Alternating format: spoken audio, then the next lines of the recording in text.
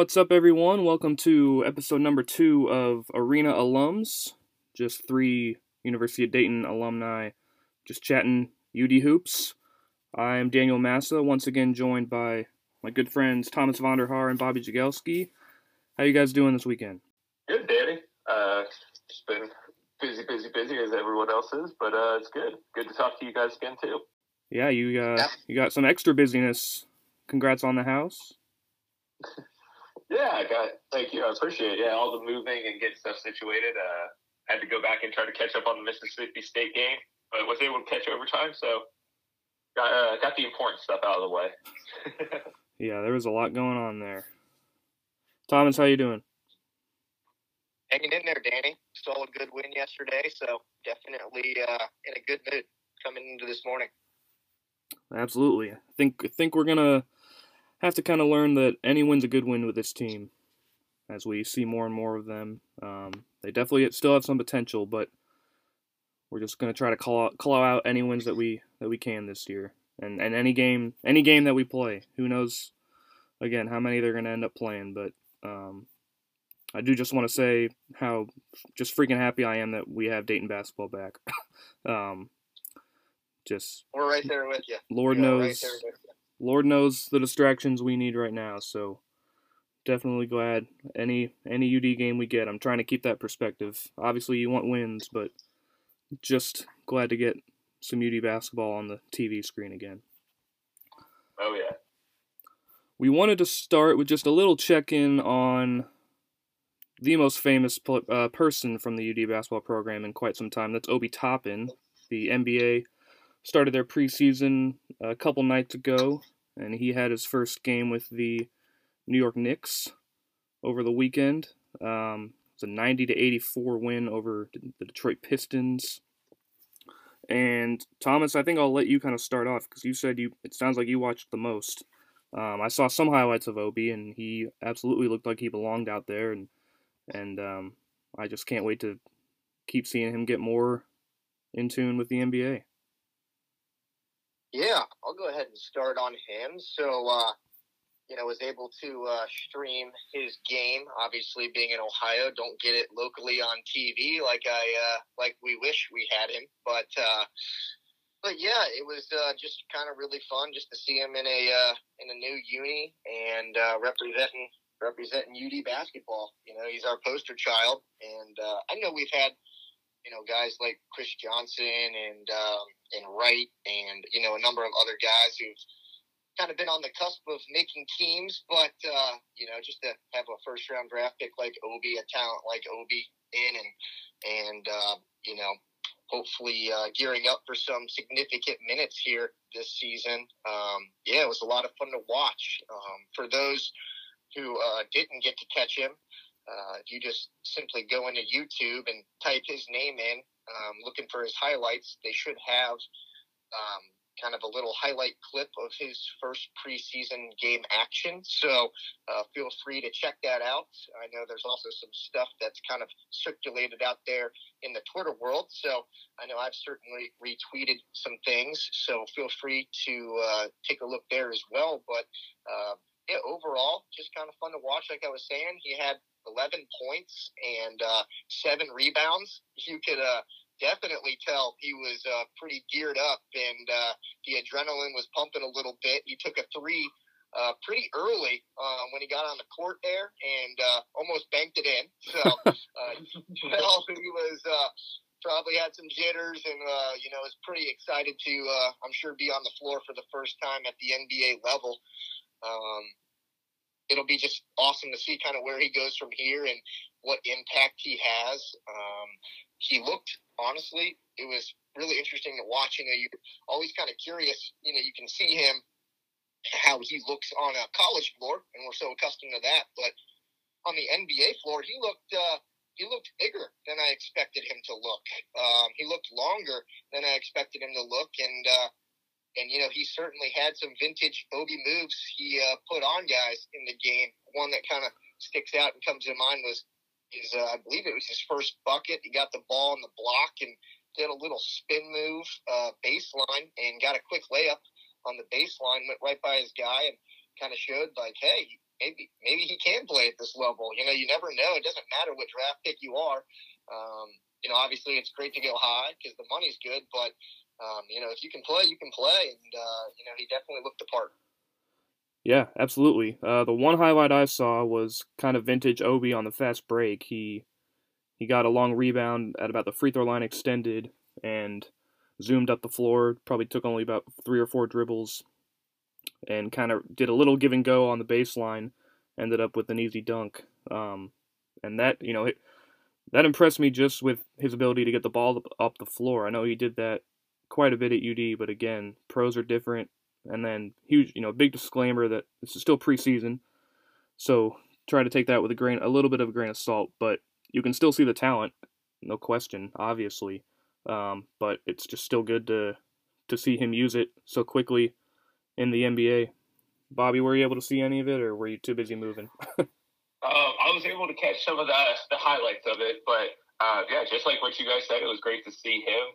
Great to see him in a new uniform. I'd love to see him in a UD uniform again, but probably not going to get that. So it was great to see him, and I thought I saw some stuff that you know, we didn't see a ton of at UD, or not that immediately comes to mind. You know, what comes to mind are the highlight dunks. But what I liked that I saw from him was he was taking the ball out 3-point line, but then he was driving in. I saw one clip where he backed his guy down. He drove in, spun around, backed his guy down, got an and one layup, which was really nice to see him do. Like you said, the assist, the give and go with Kevin Knox was a big highlight with him throwing down that dunk. And just seeing him put up, you know, like an Obi Toppin stat line, 11 points, 7 rebounds, like Thomas said. He was 0 for 2 from the 3-point line, but we know he can make those 3-point shots. So I think that's just another area that he's going to be even more difficult to guard once he gets dialed in from that NBA range. Yeah, I think another thing to add too is me being, first of all, in the NBA, a huge Cavs fan. It was so disappointing to obviously see us pass on him.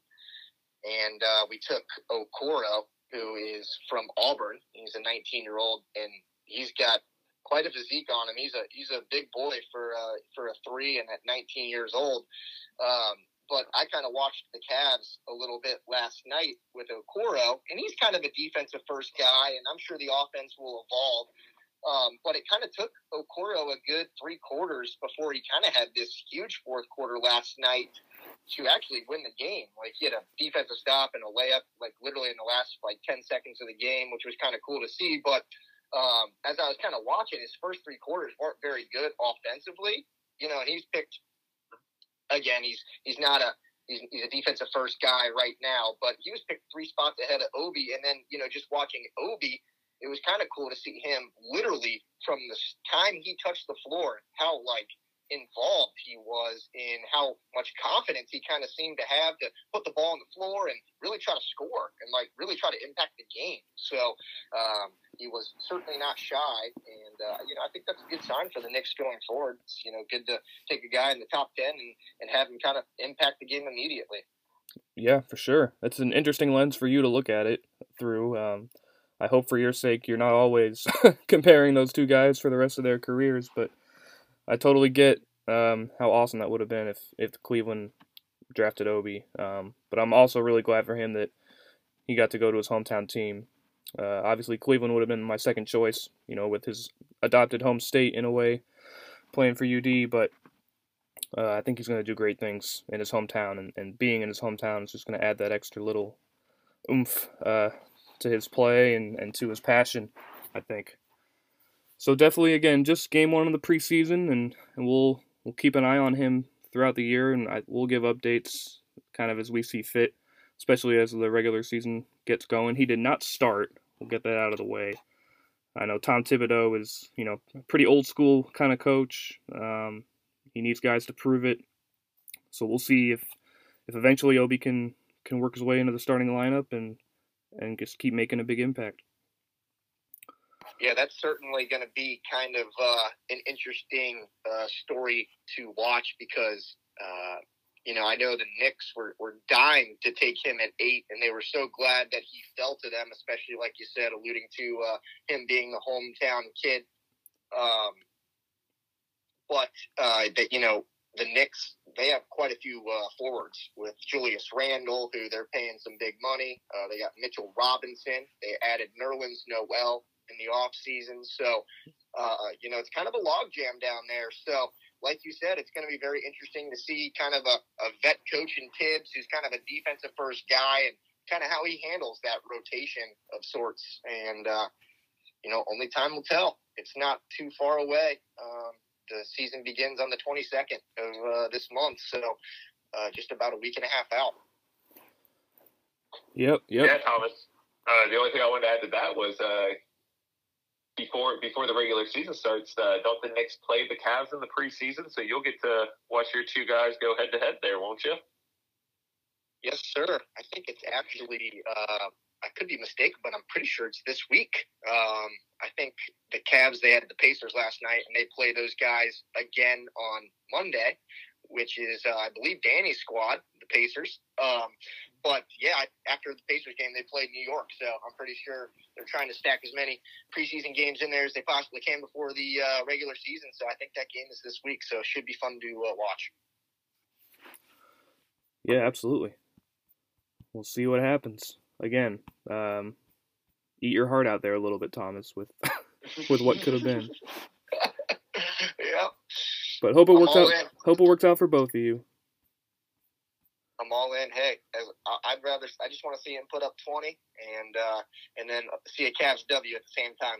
That's all I'm in for. Yep, exactly.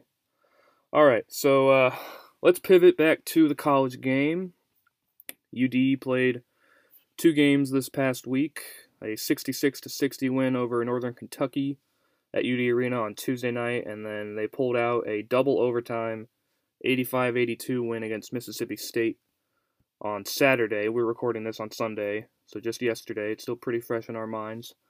So we're going to start with Mississippi State, and in a way, it was a continuation of the NKU game for me in a lot of ways, just with kind of the same issues and trends coming about with this team, and I just wanted to get your guys' thoughts on that as well. What you saw bridging those 2 games, but then really focusing on how it played out yesterday against. Bobby, you want to start with this one, or you want me to take it? I'll start with it. Like I said, I didn't get to catch the first half too much. I saw that we were down a little bit, 25. It was 33-25 going at halftime. And luckily I was able to pick the game up in the second half. And, from what I saw, it looked like I was glad to see Crusher come alive on the scoring end a little bit more and have a little bit more control of the offense. But I think, kind of like Danny said, that there's just this team just has some underlying issues that obviously with the way the season is and everything has to be resolved. But I think that was something that I took away from it, was especially going into that first overtime, that that shot that Mississippi State got, that 3-point shot to tie it up at 62. It just kind of like, you could just kind of had a sinking feeling in your stomach, like, oh no, like, is this what this season's going to be? And that was something I took from it. But glad to see the team pull it out. And the one big takeaway I want to take is that I saw that I really liked was that Blanky didn't seem to disappear. When Chapman fouled out and Blanky had to come in and play, even though he only had one shot, it was one of the biggest shots I've seen from a freshman in a long time, and that I can in recent memory. So it was good to see him be able to hit that 3 and play some solid defense. I wouldn't call it great or above average or anything, but it was solid. And see the Flyers pull out that win. No, definitely. I definitely think there was a little bit of a bright spot there with RJ, especially given his inexperience. When I was watching the game, I think my overall cliche or theme for it, if you will, was, it was the tale of 2 halves. I don't know how you guys feel about that, but kind of my tagline for that first half was just out of sync. Mississippi State man, did they look big at every Yep. position and athletic and long, and that really seemed to kind of take us out of our flow and our offense. Turnovers, we had, I believe, 22 turnovers, I believe is what it was in the NKU game. And that was just against NKU. I mean, a team that was not physically imposing like Mississippi State was yesterday. And I think we ended the first half with 8 turnovers to their 4. And when I talk about turnovers, man, it really felt like before the 8 turnovers that we had, they really kind of converted on in transition or scored a bucket in once they got their offense set up just off our turnover in general. And obviously they only had 4, which isn't a terrible number. Obviously you want turnovers to be as minimal as possible, but, they're going to happen with, just basic travels or whatever, here or there, just basic mishandling. So you have to expect a few, but 8 was kind of getting on that trend kind of towards what the NKU game was. And I know Coach Grant was kind of stressing that in the post-game presser against NKU, just how he was just kind of disappointed with the number of turnovers and the careless errors they were kind of making on the floor. And you kind of saw it rear its ugly head again in that first half, and that's why we had 25 points. And honestly, I felt like that game could have really gotten out of hand. I felt like it could have been a double-digit, lead Mississippi State could have had. They had just so many second chance opportunities that they couldn't convert on. And, on top of just being out of rhythm and out of flow on offense and the turnovers, excuse me, we were 2 of 9 from 3. So really nothing going for us on that end or in that half. And was certainly kind of a cause for concern going into the second half. Yeah, absolutely. I think you're right on about kind of how lucky we were to only be down 8 in that first half, and I took the same thing away really with how imposing Mississippi State was. Definitely your prototypical SEC team. Ben Howland's been down there for a few years now and hasn't really been able to build quite as much as I might have expected with his success at UCLA and Pitt in the past, but kind of what you were expecting from an SEC team against an A-10 team. And I'm not trying to, put us down at all, but it's just kind of how it's always played out through the years. When you get these high major matchups, they are just going to be bigger and stronger at every position. Just kind of naturally works that way. But really the luckiest thing that kept us in the game was Mississippi State's terrible free throw percentage. They finished 9 of 22 for the game. And in that first half, they were 5 of 11. So I guess a little bit better, but definitely still not good. So that kept us within arm's reach. And then obviously, I'm guessing Coach Grant was pretty motivating at halftime, let's say, because they came out with a 9-0 run and just kind of turned the game on its head. And from then on, it was really an even fight to the end, really, with just trading punches and those overtimes. Yeah, I'll tell you what, I think in that second half, just to kind of add, like you alluded to, the energy seemed to be a lot better. We kind of got off to a quick start, which we carried that momentum through to a lead, very quickly. I was impressed. I feel like in the past, we have, at least, as Grant first came on board, we kind of dogged him a little bit. We didn't. We said he could really recruit, but he never really made the adjustments you were looking for. And I felt like the offense looked different when they came out in the second half. They just had more rhythm, more flow. There were definitely some different sets. I feel like a lot of times, and I know, Danny, you kind of felt the same way when we were just kind of texting back and forth yesterday, was when they kind of go stagnant, you see a lot of passing along the perimeter and not a lot of penetration or inside game at all. Oh. And it felt like, at least at the start of that second half, they were able to definitely get some sets where they got some movement inside and out and were able to knock down some looks and get some easy layups as well. Exactly, yeah. Even in the first half, it seemed like, for my untrained eye, they by far had their most success with some high-low, like big-to-big passing. There were a couple nice finds from, I know Chase found Sissoko down low. I can't remember if he actually was able to finish. That's kind of been his problem these first few games for Sissoko. He gets into position, and then he is just not always able to convert. But I liked that action where, guys were just finding the open man, even if it was just a big to big, which you don't usually see. But yeah, definitely that second half, things just seemed to open up more, and really, who knows? I'm sure it was a combination of different strategy and maybe just some fatigue setting in. But definitely, guys like Crutcher and Ibby were knifing into the lane a little more and just finding some opportunities. Bobby, what did you see that really stuck out? I agree with what you guys were saying. In the overtime, what I liked about the overtime, and it kind of goes for both teams, but Thomas brought up in the first half, we were 2 of 9 from the 3-point line. And then in the second half, we didn't improve much. We went 3 of 10. So in overtime, to see them go, in the first overtime, they were 2 for 2 from the 3-point line. And then in the second one being 1 for 1. So to me, that's what stuck out, is that those were better shots. And it kind of speaks to what you guys said, excuse me, about the offense looking more fluid and then being able to make adjustments that I feel like sometimes, like Thomas was saying, when the offense isn't moving, we pass the ball around the perimeter and then we just chuck up a 3. And sometimes, we saw Jalen Crutcher. He can make those hand in his face threes, but it was nice to see that we were able to work inside more. And in the first overtime, we were 3 or 5 for field goals inside, and that was good to see. And then in the second one, we made our 3 baskets that we had. So just seeing that kind of guys lock in those overtimes, it was really nice.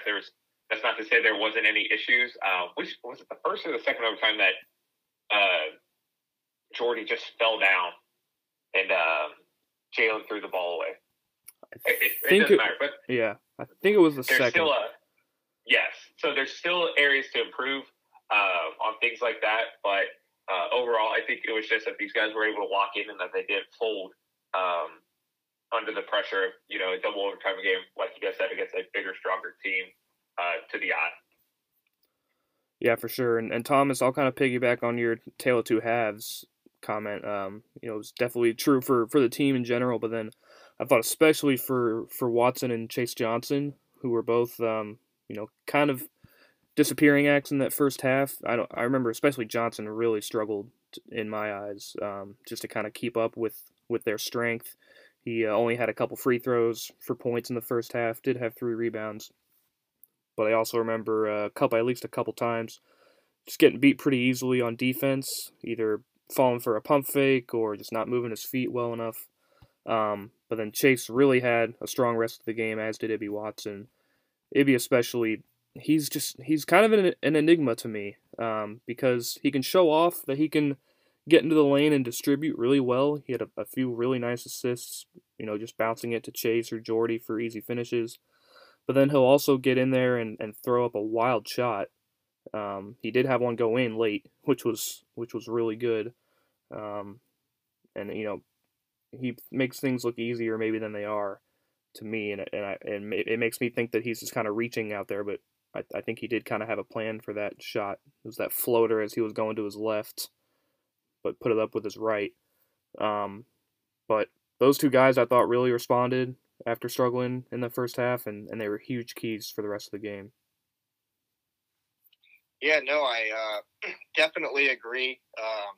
Two people I kind of noted in this game, and first, before I even get into that, you're right, Danny. I mean, as far as Chase goes, I just remember like 3 plays in the first half. He caught the ball at the 3-point arc, and he dribbled it into the paint, like kind of going towards the middle, and he got it taken away from him every time there. That was 3 of our 7 or 8 turnovers in the first half. So you definitely, love to see the versatility and the ability for him to put it on the deck and try to make a play. But, if it's going that way, if it's going south where you're losing it every time you're putting it on the deck, definitely a struggle. And so he certainly had a much better second half. And, I think we said it last week. I mean, he's going to be an integral part of our success this season. We need him to play well. He is very athletic, gifted kid down low. And I know even Ryan Mikesell was ranting and raving about him on Twitter the other day.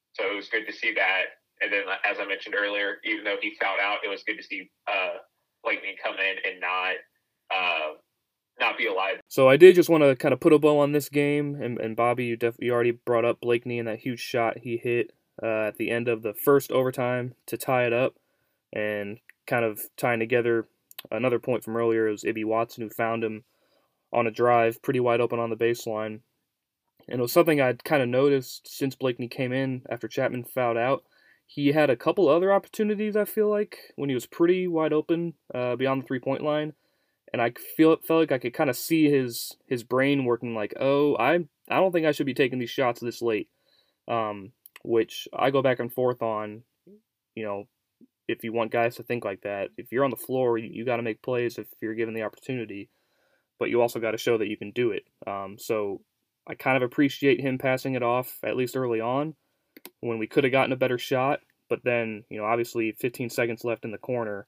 You got to put that. Oh, it was massive. I mean, that was a huge turning point. I mean, it's really funny because, we go up 2 with 5 seconds left, and Molinar goes all the way down the floor in 5 seconds, and you're thinking, man, UD's going to win this game, and then we're tied. And then you go into the first overtime, and, Mississippi State, obviously we have a chance. Mississippi State's up 3, and you're thinking, all right, balls in our court, but, I mean, they got a better chance of winning in overtime here. And then, Blakeney, of all people, hits a 3 in the corner, and you're just like, oh my gosh. So you went from thinking UD's going to win to Mississippi State's going to win to, all right, let's go to double overtime. So really awesome to see him step up there. I had just a couple things. I know you're trying to put a ball on this game, Danny, but just kind of some overall interesting stats.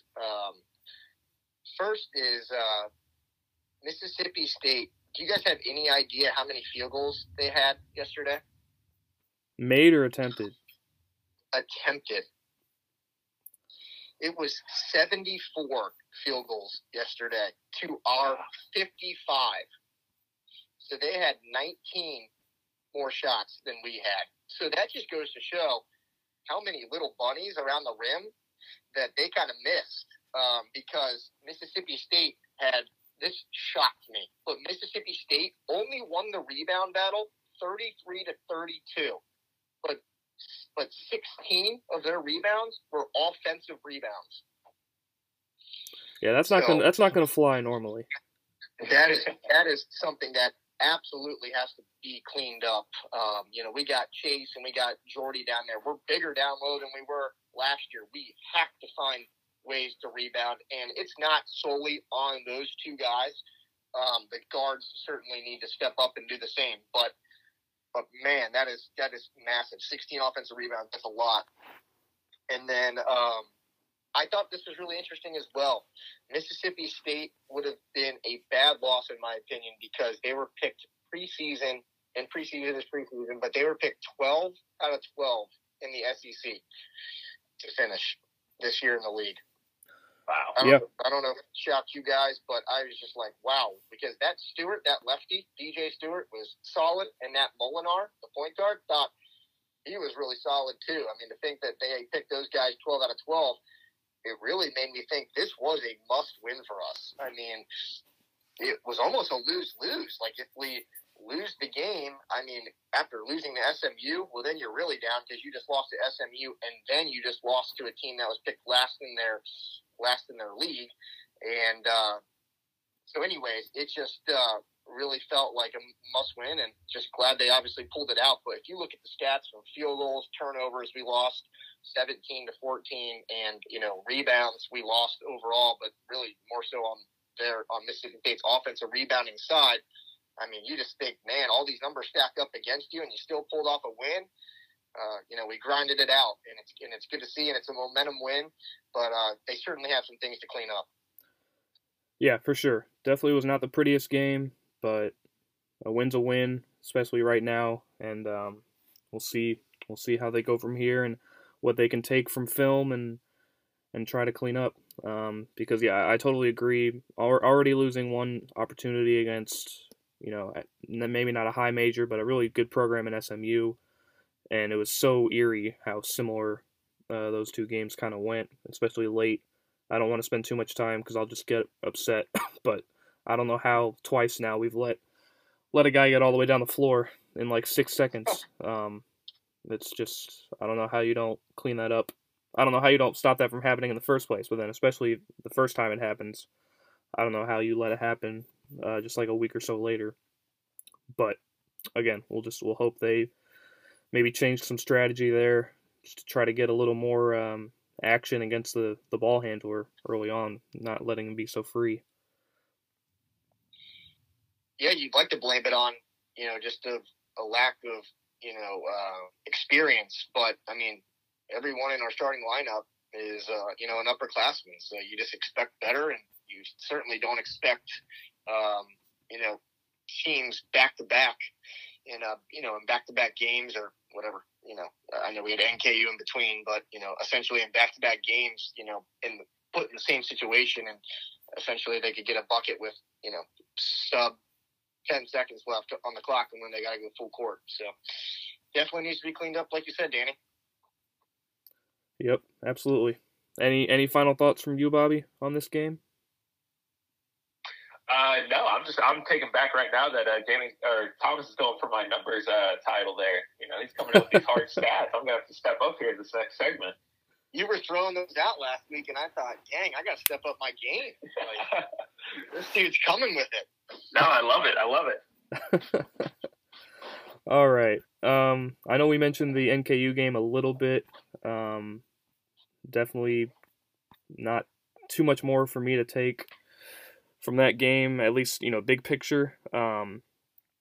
We did see the offense open up a little bit more, especially kind of early in the second half once again, when UD really stretched out that lead. But then, as it kind of seems to happen with this team, or even with this program over the years, they'll just kind of let teams back in it. They'll keep them within arm's reach, but they'll make it too close for comfort, and they kind of did the same thing with NKU, who did really impress me. I know they've been kind of the class of the Horizon League the last few years. They did lose their coach after 2 seasons ago. He went up to UC. But Darren Horn's a really solid college basketball coach. He's been around a long time, so it doesn't seem like they've missed too much of a beat. So I did like the challenge they provided. I know, Thomas, you were pretty confident last week about what we should have done in that game, but again, I'll take any win right now. Yeah, wins are huge right now. I mean, with being in the COVID era, if you will, a win's a win, and that's going to carry momentum. And we might have 25 games on the schedule, but we might only play 20. So there may be only so many opportunities out there, and like you said, a win's a win, and they're all big right now, especially early, just to kind of build the momentum and, kind of prove to this team that, they still got it a little bit. Obviously plenty to work on, but like you said, a win's a win. I'll tie in Blakeney a little bit again, if we can kind of make this a whole week thing for him. He had a nice little spurt against NKU. That a bit of a coming out party for a freshman. He just had a really nice series. I know he hit a mid-range jumper, just took it in rhythm, and swished it in, and then had a nice tip in on kind of a bad Crutcher layup attempt, but Blakeney was right there to clean it up, and then he drew a charge, I think, on that very next defensive possession. So that was maybe kind of his start of getting comfortable in the system and just kind of feeling his way in as a freshman. And then obviously he took it into that Mississippi State game and just did what he had to do. Yeah, I think, Bobby, I don't mean to keep going and taking any of your airwaves away, but, not a ton to add as far as the NKU game is concerned. I thought, turnovers, for example, we've already kind of touched on. There were 22 of them against NKU, which, is just unacceptable for, having, Ibby and Chapman and Crutcher, at the guard positions. They're all upperclassmen. You just expect better. And you don't expect 0 turnovers a game because there's always going to be a few here or there. But, 22 is quite a lot. I think the story of the NKU game could kind of be broken down into kind of 3 stages, if you will. I thought it was really interesting. We got off to such a slow start, and it was such a slow finish for us. We started down 16-8 in the first 9 minutes of the game in the first half. So we were down 16-8 then, and then we were up 53-41, so 12-point lead with essentially 10 minutes left in the game in the second half. So in those 2 runs, basically the first 10 minutes of the game and the last 10 minutes of the game, NKU beat us 35-21. That was a 35-21 run, basically. First 10 minutes, last 10 minutes. In the middle 20 minutes, that's 45-25 run that we went on. So I thought that was really interesting, and I was really hoping that wouldn't show itself in the Mississippi State game. And, obviously we got off to another slow start, but we were able to hang in there enough. And our second half was just far better than I think we've played all year to get back in that game and to get the W in the end. Yeah, Thomas, I was told there'd be no math, so those were a little too many numbers there for me. That's that financial mind of yours working. Yeah, that's the accounting mind of mine working. But I think Bobby's onto something. I had no numbers last week, and now I'm extreme on the numbers this week. So maybe I got to find that happy medium. No, man, I'm just messing with you. It's definitely, you can't ignore that. Cannot ignore those weird stretches with both extremes. You definitely want more consistency in general. I do feel like we do need to at least bring up that I thought a lot of our struggles were because of NKU's zone. It was a pretty interesting zone kind of matchup, but even more so, almost a hybrid man-to-man in zone at sometimes. I felt like they kind of chose who to follow more closely for sure at different points. It seemed like they would even just kind of switch up who they were going to stick onto, and it took a while for us to get used to it, quite honestly. And I think eventually zone and defenses like that, I think, take so much concentration from your opponent, and they just had some lapses as the game went on that we were able to capitalize on. I want to piggyback off that real quick, Danny. Did either of you guys watch any previous Northern Kentucky games? Nope. I'm just curious if that zone is what they consistently run, or if they switch that up just for us. Yeah, it's a good question. I don't know. I'll try to watch more of them as the season goes on, at least to see in the future if they keep playing it. Because that's a really good point that you brought up with the concentration on a zone. They actually had a guy, Adrian Nelson, who was leading the NCAA. I know it's only 5 games in or whatever it is, but he was leading the NCAA with almost 15 rebounds a game, and we held him to 4. So I thought that was very cool how they were able to kind of, a guy like that, a guy that has a knack to find the ball coming off the rim, we were able to hold him to 4 rebounds. I thought that was a great stat. Thomas brought up kind of how it was a game of runs. And from the 10-minute mark, I think it was, to about the 6-minute mark, we went 6 for 6 on field goals. And I think that's a pretty big stretch to be able to play that consistently. But then one thing, as we've brought up multiple times already, the turnovers are definitely something we have to figure out how to correct. I know of on 11 of them in the Dayton game, or 11 of the turnovers Dayton had, Northern Kentucky was able to score 14 points off of those. So that's definitely something that even when we have those, we got to find a way to get back and stop the ball, which we've brought up multiple times on this as well. So. Yep, absolutely. There's definitely trends that are showing up with this team, both good and bad, and it's just up to the staff and obviously ultimately the players to kind of take ownership and just keep getting better. It's cliche, but just keep improving every day, keep fixing your mistakes, and hopefully they'll just keep getting better and just as the season goes on, just get more consistent.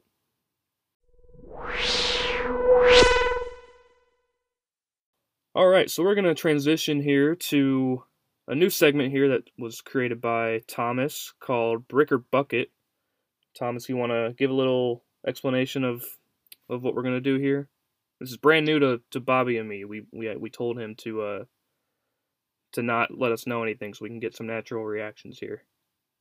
Absolutely, yes. Happy to. So, I just think as we continue this podcast, we were just kind of hoping, week by week, maybe to add something new or to kind of run with a segment similar to this. So, in its inaugural Brick or Bucket episode here, or segment, essentially I'm going to ask Danny and Bobby a series of statements just based off watching the game, and I want their take.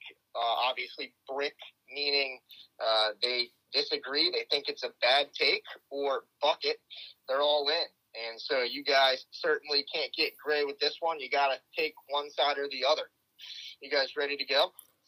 Yeah, Sure. Yeah, Bobby, you can take the first answer and then we'll alternate. That sounds sounds good good. to you. Sounds like a plan. Here we go. Number one for Brick or Bucket. Coach Grant keeping R.J. Blakeney on the floor the final 5 minutes of regulation, not OT, regulation, was a good call. Ooh. I'm going to go with the bucket because we won the game. Simplistic answer there. I love it. I love it. That's definitely true. Yeah, I'll go with bucket too.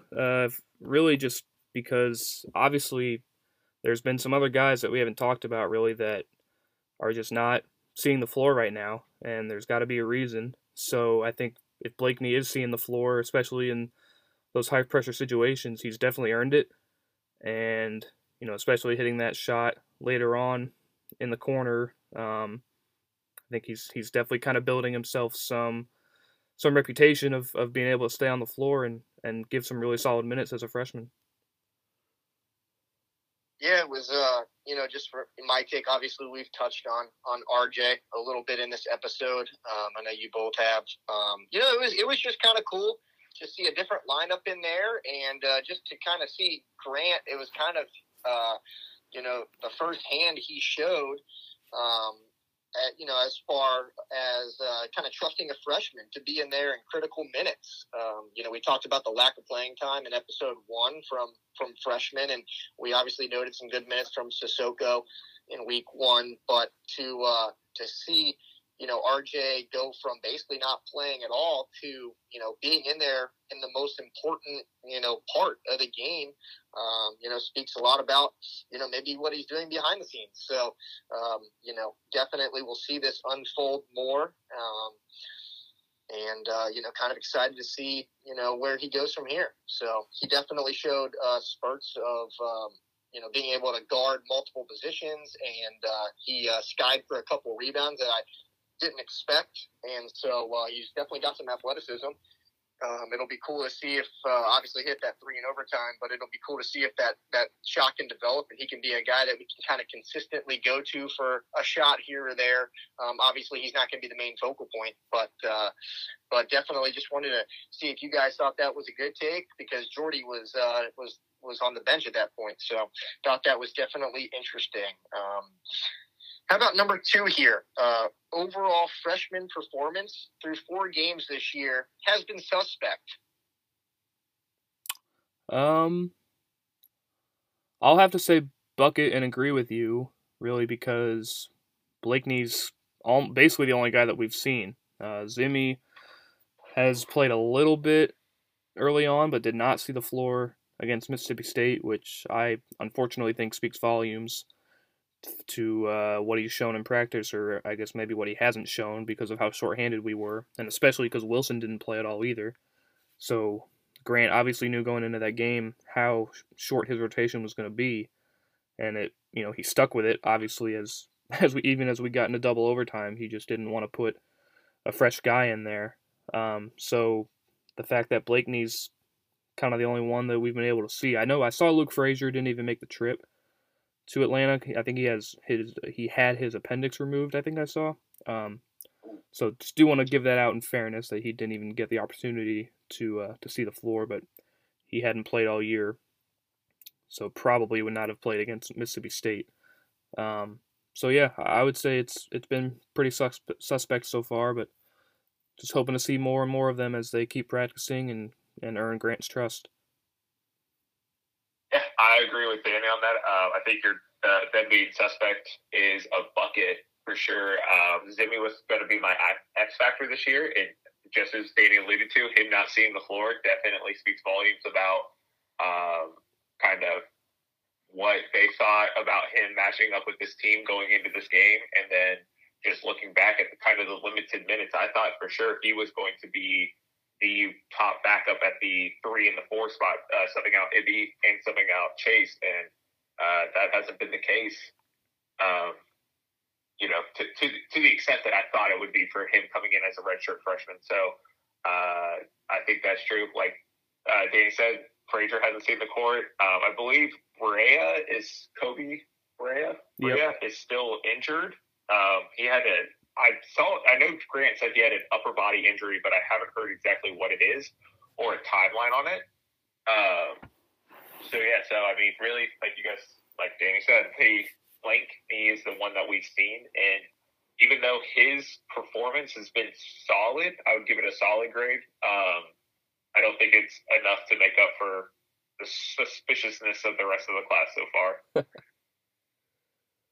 Yeah, no, I think those are good points, and I tend to agree with you both. I certainly think we've seen, flashes with Sissoko in week one. He was kind of the highlighted freshman then, and then obviously RJ this week. But, if you just look at the overall impact freshmen have had, through 4 games, it hasn't been a ton. And, it's not disappointing, but it just shows that, we're really going to rely on, kind of our starting 5 to really, pull the load. And it certainly hurts a little bit. We haven't really mentioned this name much, Cohill, just him having that ACL injury and being out this season. Right. I think kind of impacts things a little bit too, but time will tell. I mean, clearly, we weren't talking about RJ Blakeney last week, and here we are, seeing him hit a big shot in a big moment, and kind of help propelling us to a victory, impacting the game on kind of both sides of the floor, and definitely bright spots. But I would definitely have to say, with all the hype I kind of saw coming in, I expected more playing time and at least a little bit more shine from the freshmen, I think, as a group overall. So let's move on to number 3 here. Jalen Crutcher. We haven't really talked a ton about him today, but I just wanted to ask the question or make the statement. Jalen Crutcher's performance versus NKU and Mississippi State this week was more of the same from what we saw in week 1. The more of the same of what we saw from week 1. My initial reaction is that's a brick.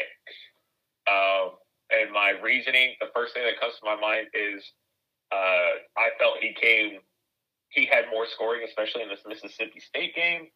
And then having 17 points in the NKU game, 8 assists, and I think he only had 2 turnovers in that game. I thought that was more of the Jalen we knew, in my opinion.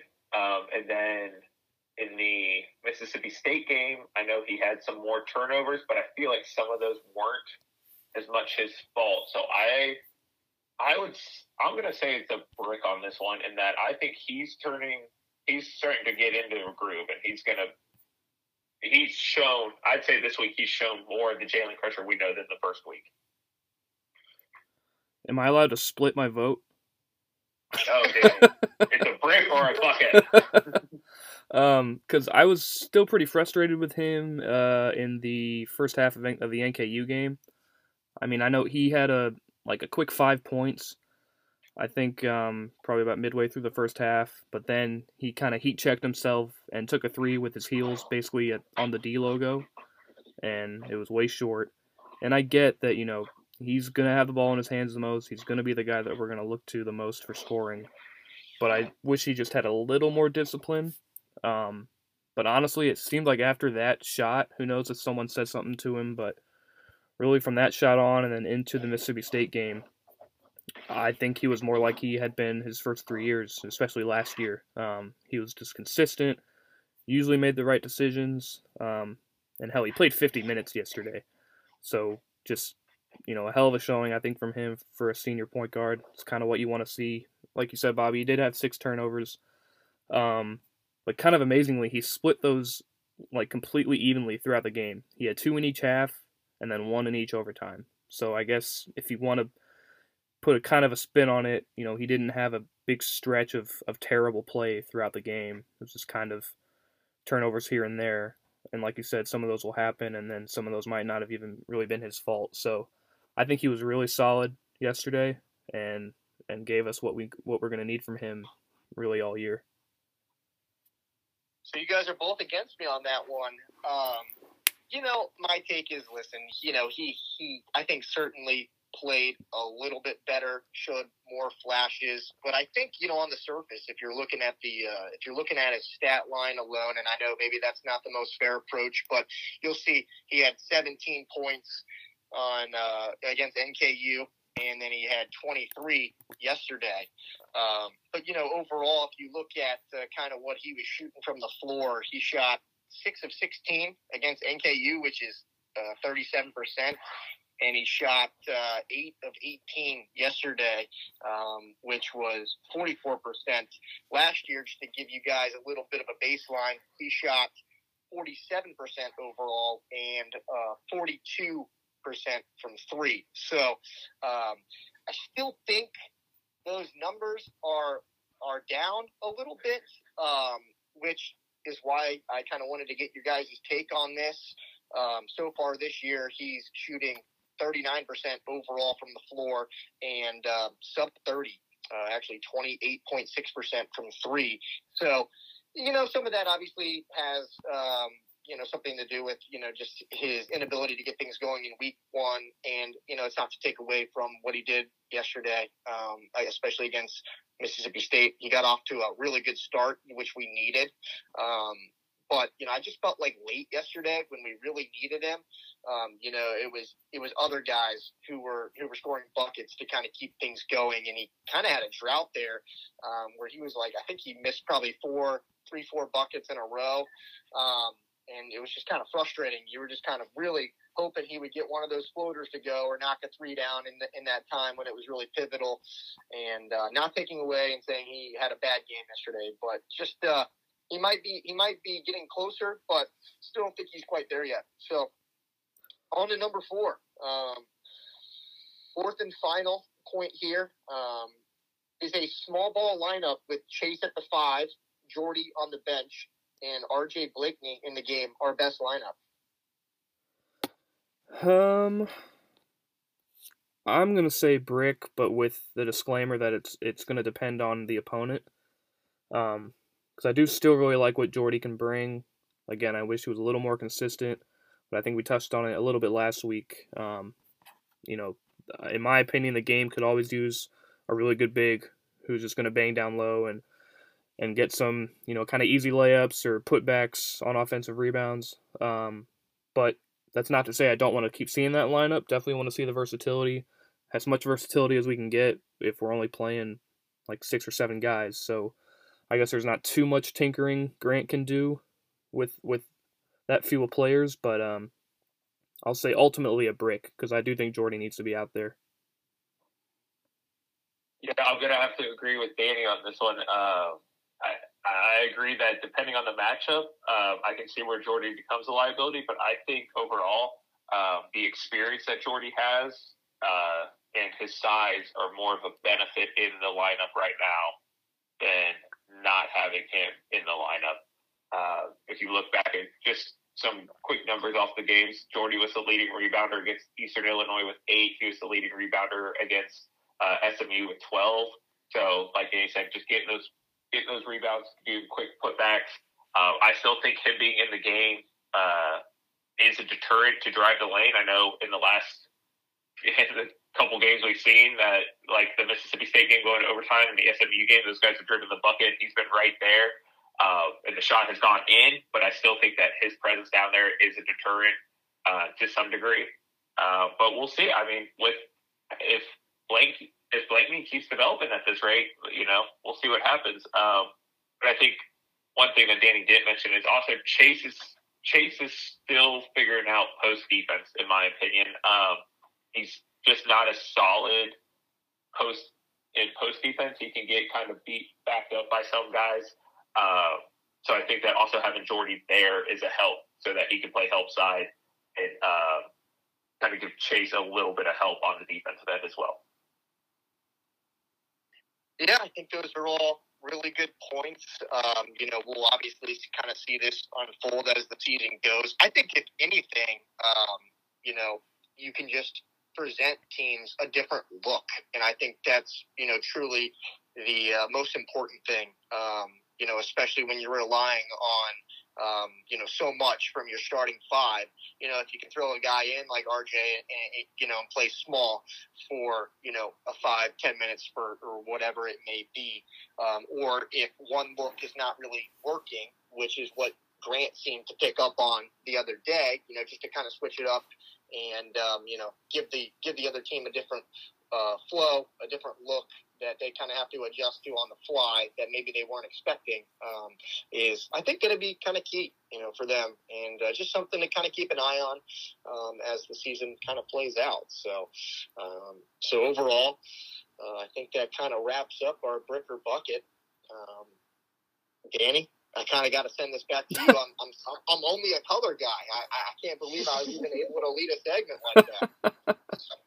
No, that was great. I really appreciate it. Those were some thought-provoking questions. And I like you said, I think it was important to hide those from us until now, so we can really get natural responses. So thanks again for coming up with those.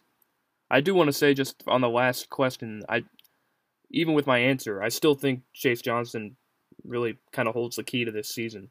And we touched on it earlier, but if he can become that consistent third scorer, it's going to be huge, and especially because, he is a front court guy. So teams, if he's not consistent, then teams can just lock down our perimeter guys, and it could be painful at times this season. But if he can open up things down low, I think it's going to go a long way for us. So he's still incredibly important, but I do think he might still be best with Jordy, because, Bobby, that was a great point from you about the help that Jordy can give Chase down low on defense if he gets beat. So I do think that tandem is still best on the floor together. Yeah, I really like the segment. I expect to have Brick or Bucket next week too. Yeah, so Thomas, start thinking. Absolutely. Start thinking, Happy Thomas. to pull it together. Will do. I'll have to come up with some more creative statements to get you guys really thinking. Yeah, exactly. I like it. I like that. I like the initial, just like Danny said, not knowing they coming in and being like, just what came to my mind first. Yep, for sure. So you brought up next week, Bobby. That'll just lead us right into kind of wrapping up here today. UD's got one game next week. It's a week from yesterday against Ole Miss at UD Arena. It's a 2:30 tip. It's our first game that's going to be on NBC Sports Network, it looks like, on Saturday. So, Thomas, you're going to have to borrow my YouTube TV again? Is it on ESPNU again? Is that what you just said? No, it's on NBC Sports Network. Oh, I think I got that one. All right. I think I'm Good deal. Who knew you could spend so much money for cable and not get the actual channel that they're on, especially when it's ESPN. Right. Yeah, I thought this was 2020.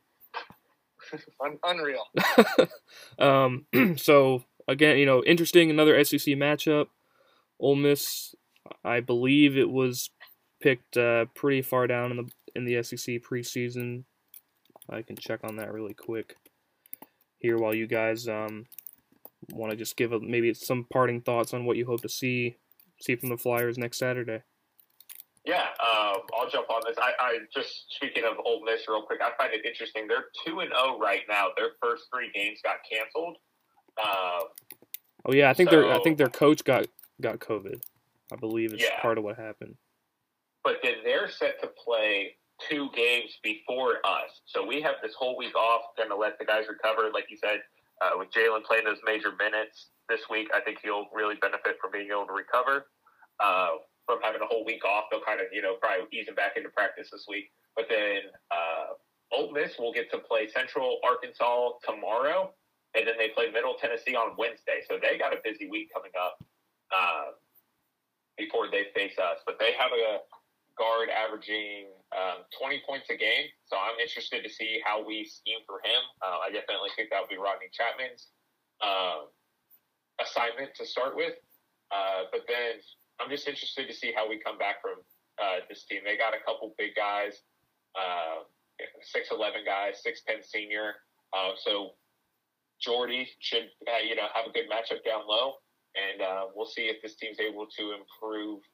I'm hoping to see some improvement on the turnovers and a little bit more offense. I still think this offense is figuring itself out in the flow of things, so I'd like to see what we're able to do against this team. Yep, absolutely. Yeah, sorry, Dan. No, go ahead. My bad. Go ahead, Thomas. Yeah, I don't know a ton about Ole Miss basketball, but kind of did a little bit of research yesterday, just small things.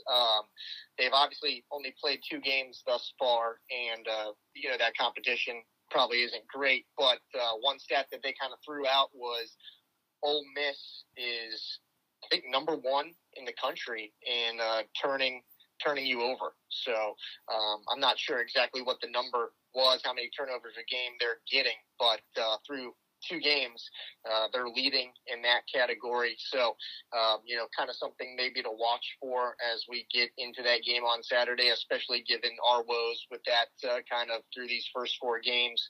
As Bobby was kind of alluding to, they got a 20-point score, and I believe you mentioned they have a grad transfer who just in this past game had, I want to say, 20-plus points as well, and I think he missed like 1 bucket. So certainly going to be pivotal to kind of slow those guys down. Kind of compare it to DJ Stewart for Mississippi State and Molinar. It didn't seem like they had a bunch beyond those 2 guys, so maybe it's more of the same with Ole Miss. So hopefully, while they're playing this week, they get some more film on these guys and maybe devise a little something to kind of get the ball out of those guys' hands and maybe impact the game defensively from that standpoint. Yeah, absolutely. I don't have too much to add about this game. Just definitely hoping to see the Flyers be more consistent, more flow on offense, just more and more. No more just passing around the perimeter. Just got to get in the offense and find the gaps. And yeah, I'm sure it's going to be pretty similar to Mississippi State, where every guy is just going to be a little bit bigger and stronger than us. So just going to have to just grind it out possibly again and just get another W. I so wish that we had the real home court advantage of UD Arena with the fans, but hopefully still being at home will just provide a little bit of familiarity and help us pull out the win. Absolutely. Really looking forward to it. Shout out to you both. This was a really great episode, and, just appreciate you guys, pulling this all together. Absolutely. I appreciate you guys being able to do it, and I'm glad we were able to knock week 2 out. Looking forward to week 3 already of it. Yep. And thank you to the listeners. Thank you to the listeners for sure. Yes. Absolutely. This has been really fun these first couple weeks. I love just kicking back and chatting UD hoops with you guys. So I'm looking forward to breaking down the Ole Miss game next Sunday when we record next, and hopefully we'll be recording after another W. Absolutely. Go Flyers, guys. Big Go win Flyers. yesterday. Big week, actually. 2-0 week. Let's get another dub this Saturday. Alrighty.